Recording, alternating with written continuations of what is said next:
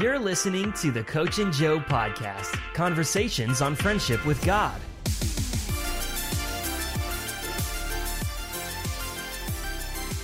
Welcome to the Coach and Joe podcast. I'm here with the infamous Will Hacker, who now lives in Nevada. I never think about Nevada much. When I think of Nevada, I think hot. I think of on my way to like a Rams game if I'm driving through. I'm glad you're here. We just did a podcast on what God did with you in the making of the movie. Now let's get into the movie. Yep. Finger of God, Part 2. Boom. What I read an article in Christianity Today.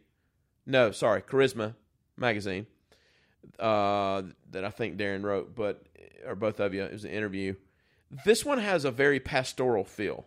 So my buddy who's sitting right beside us right now, Darren, his assignment on the earth is to honestly pop balloons, to trigger, the religious spirit. And this to me is like the other side of the coin. So we're big believers here in Bridgeway at Paradox. All 5 of our core values are through the lens of Paradox. This one's probably the most pastoral feel from any movie that WP Films has done. Is that true? Yeah. I think that it comes from the fact that Darren is a writer. He's not a theologian, but he's an educator. And I am, pastor's heart. Pastor for 15 years. And so I don't have it in me necessarily to be able to tick people off for the sake of getting them to wrestle with things. I have to have more of a wrap-up feel. But I would say this, is that I have found in the people who've watched it, the responses that we're getting, I mean, people are getting healed in the middle of the movie. People are being delivered from demons in the middle of the movie, which is really, honestly, surprising for me and a little bit weird having not come from a charismatic background. Yeah.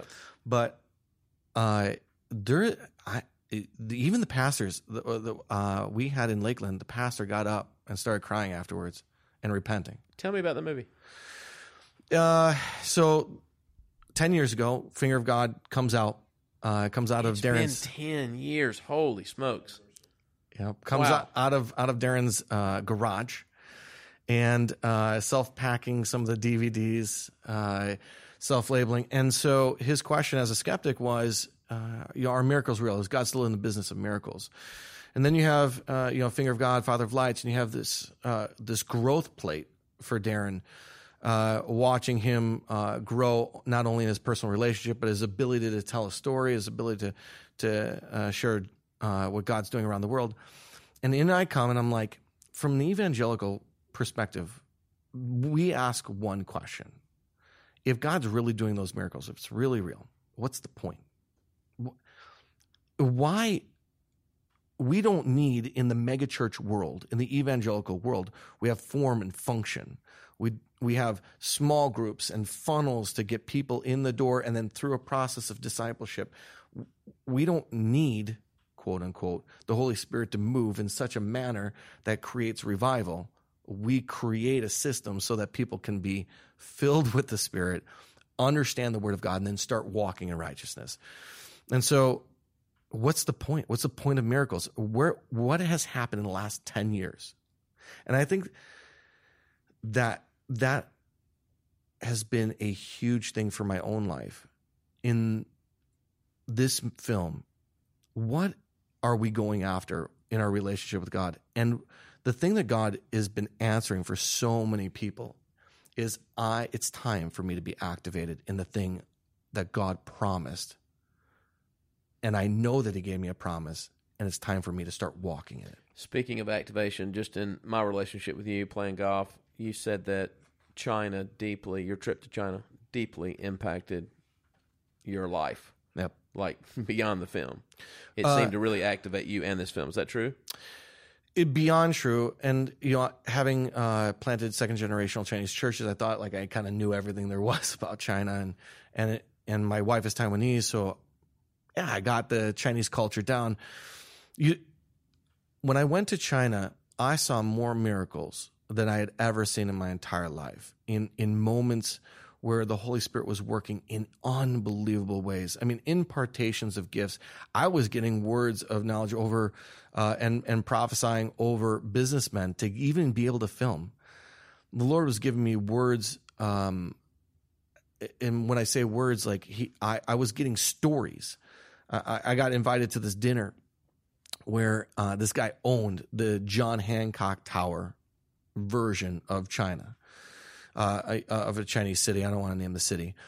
And there's one table, and there's 15, 20 different servants. And I mean, we are eating good, and I don't know who this guy is. And the Lord gives me a word, this story of boats and images of waves, and I don't understand any of it. And I'm like, I am not sharing that. Lord, I'm not telling that story. I'm not sharing that story.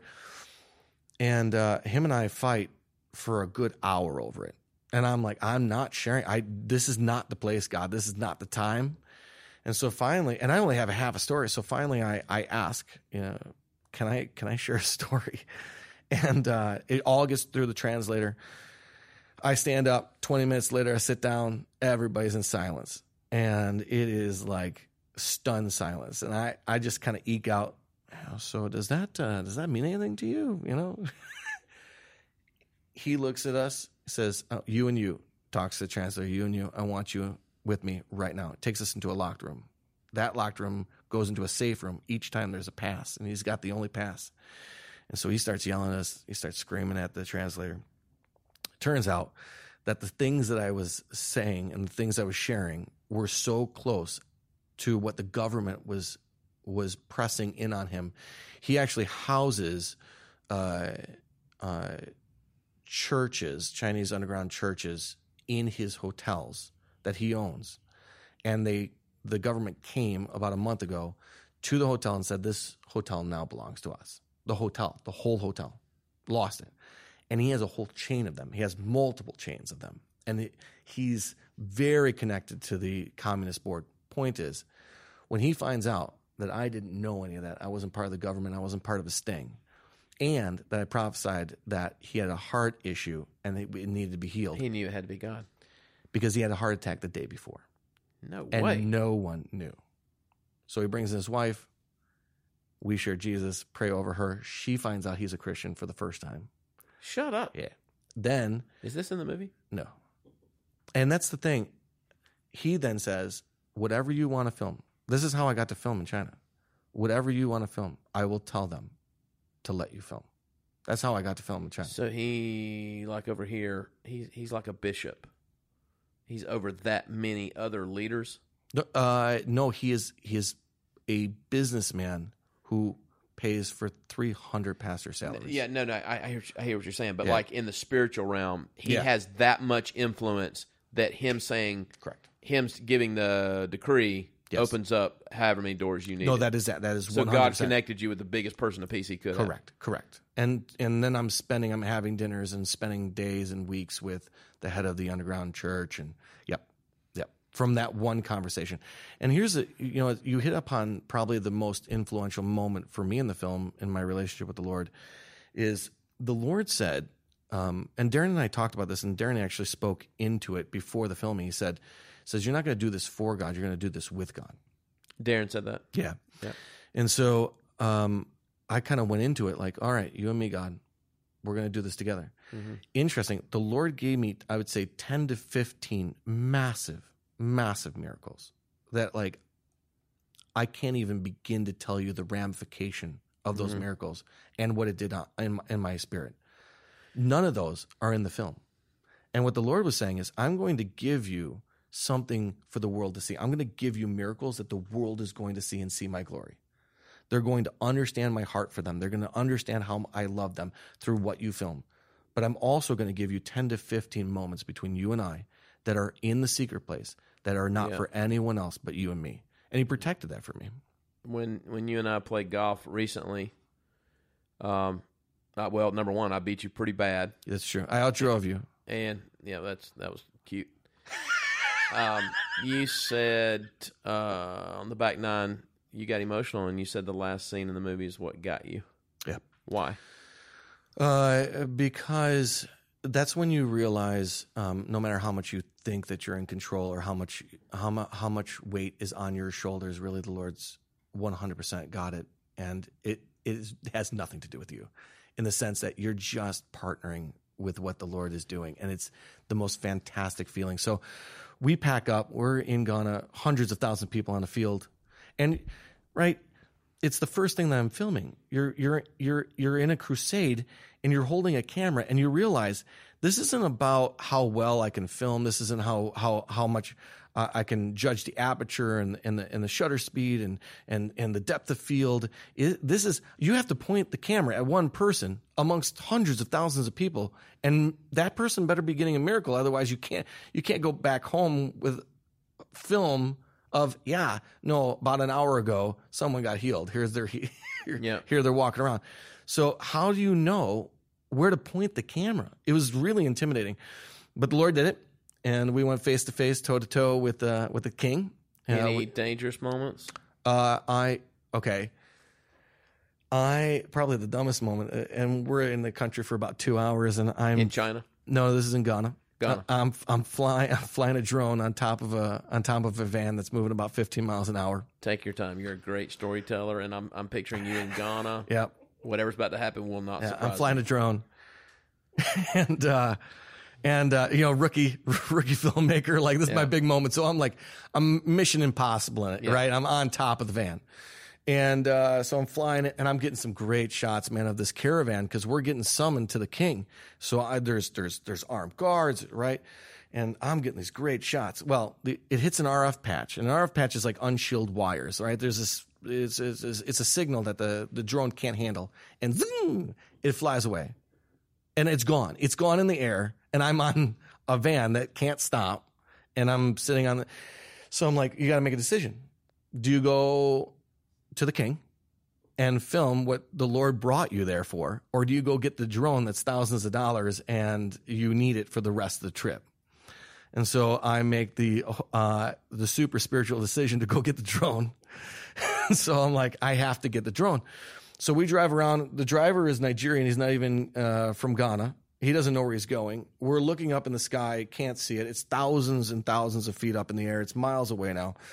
I can't find it. The GPS tracker isn't working because we're in a third world country. And so the driver keeps on saying, we found it. I'm like, where is it? Where is it? And he goes, I don't know. I go, don't tell me that we found it then. It turns out he meant we found it, ? Like, we found it? But he didn't know how to explain that. So he says it like 3 or 4 times. I'm yelling at the Nigerian driver. I'm freaking out. There's 30 seconds on the battery. Finally, like, I spot myself and the whole thing, it landed, right? Got it in my hand, feels so good. But I was a little anxious. Yeah. A little outside John 15:1-5. That's correct. Now, I have no idea where everybody went. We have no cell phones. And I said to God, all right, I heard you do this, and I'm going to need you to do it for me. Where am I going? You got to give me the directions. So we're driving. And I don't know if you've ever done this before, but I'm just driving. I'm like, a left. I think I heard a left. Yeah, I think I heard a right. Now it's all BS. It's not real. It's just me saying left and right. Like like in your spirit, this is not the Lord. I'm just making things up because I'm so desperate, right? I'm going to miss the biggest moment of filming because of this stupid drone. Anyways, we're driving along. We've been driving for about 10 minutes, and we are lost. I have no cell phone service. I'm like, we lost it. I don't know where the king is. I have no idea where Daniel Kalenda is, who leads the crusade. These 2 armed soldiers with AK-47 stop the van. They, in the middle of the street, they stop our van and board it. Now, that part is in the film. It's not fully, I don't work it all out because of the fact that, like, it's too much to work out. But I thought in that moment, this is how you disappear. Yeah. This is no cell phone service, third world country. Absolutely. It's AK-47s. It happens. It does happen. This is how you just, we don't know what happened. We're going to send some, for sure. Yeah. So, we're going to do a Kickstarter to go find Will. And so they start yelling at the driver. We drive for about 15 minutes. The whole time I'm like, I can't believe this is happening. Mike is holding his cell phone like next to him, like kind of filming it. Like, we show up at the King's Palace. We drive us right in, and we wouldn't have been able to get in because it was guarded by armed guards, and because the armed soldiers, we never talked to them. They didn't even speak English. They just brought us straight there. I went from the most scared I was to the happiest I've ever been.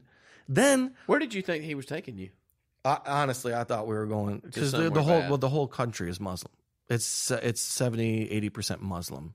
So it wasn't like, and we are the only white people. Wow, man. And we walk into the king's court, right? And then like things are settling down, right? No, there's people yelling.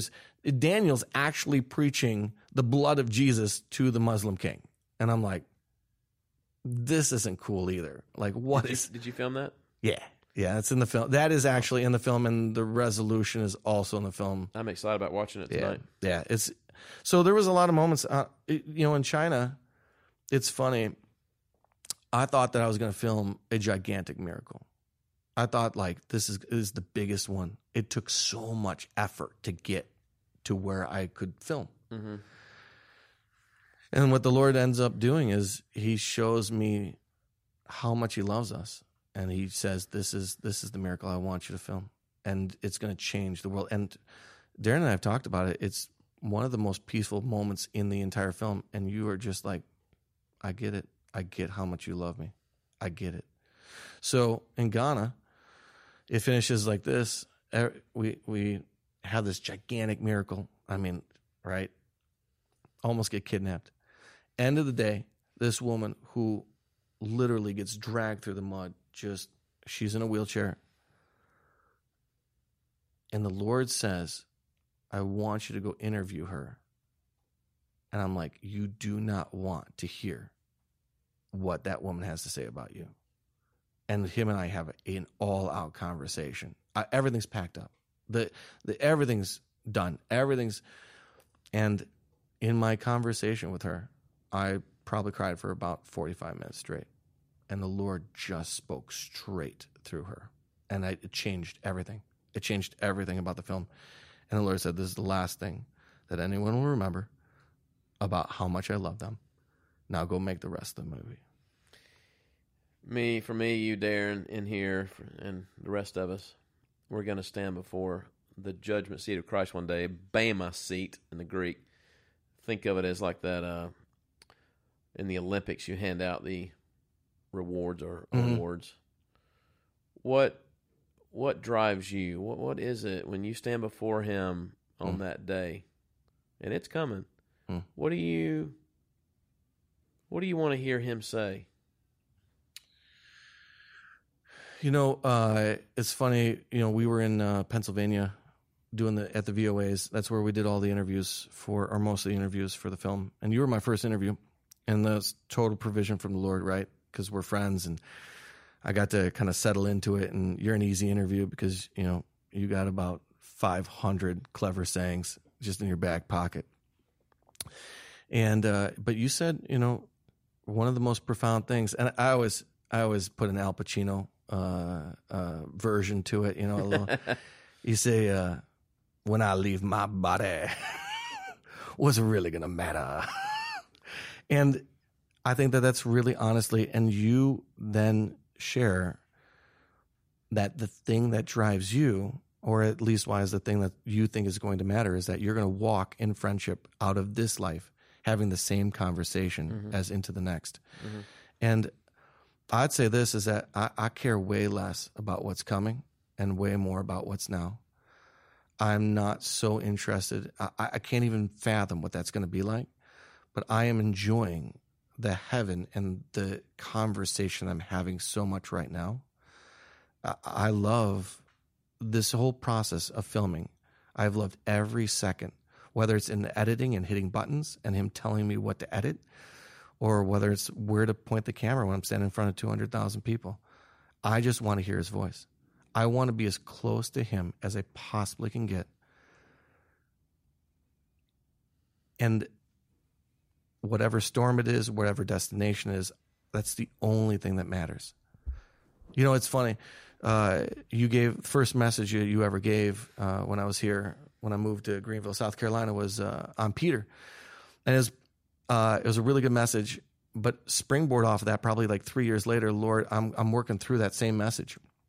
And you gave a great message about about the storm, about the faith, about not worrying about failing. And the Lord said to me very clearly about Peter. He said, the storm's still raging, but only one was being held by me. The other 11, they're not bad Christians, they're not bad people, they're not bad disciples, but only one got to hold me. Mm-hmm. I just don't want to be the other 11 in the boat. Yeah, that drives me. That terrifies me to be someone that would be hanging on to something other than him. That's it. Because either way, your storm's coming. If you're not in one now, brace yourself. After Florence, there's going to be another one, right? Yep. You were talking a second ago. We'll close here. I think a great resource to help people get to where you were talking about is a book by Brother Lawrence called Practicing the Presence of God. It really influenced me to practice constant prayer without stopping. You know, once you begin to hear his voice, and by the way, I don't even really call it prophetic. Like, I don't use all the charismatic terms. Yep. It's just your friends with God, you know? And so on behalf of Will and I and WP, in the name of Jesus, I just bless anyone who's listening to us.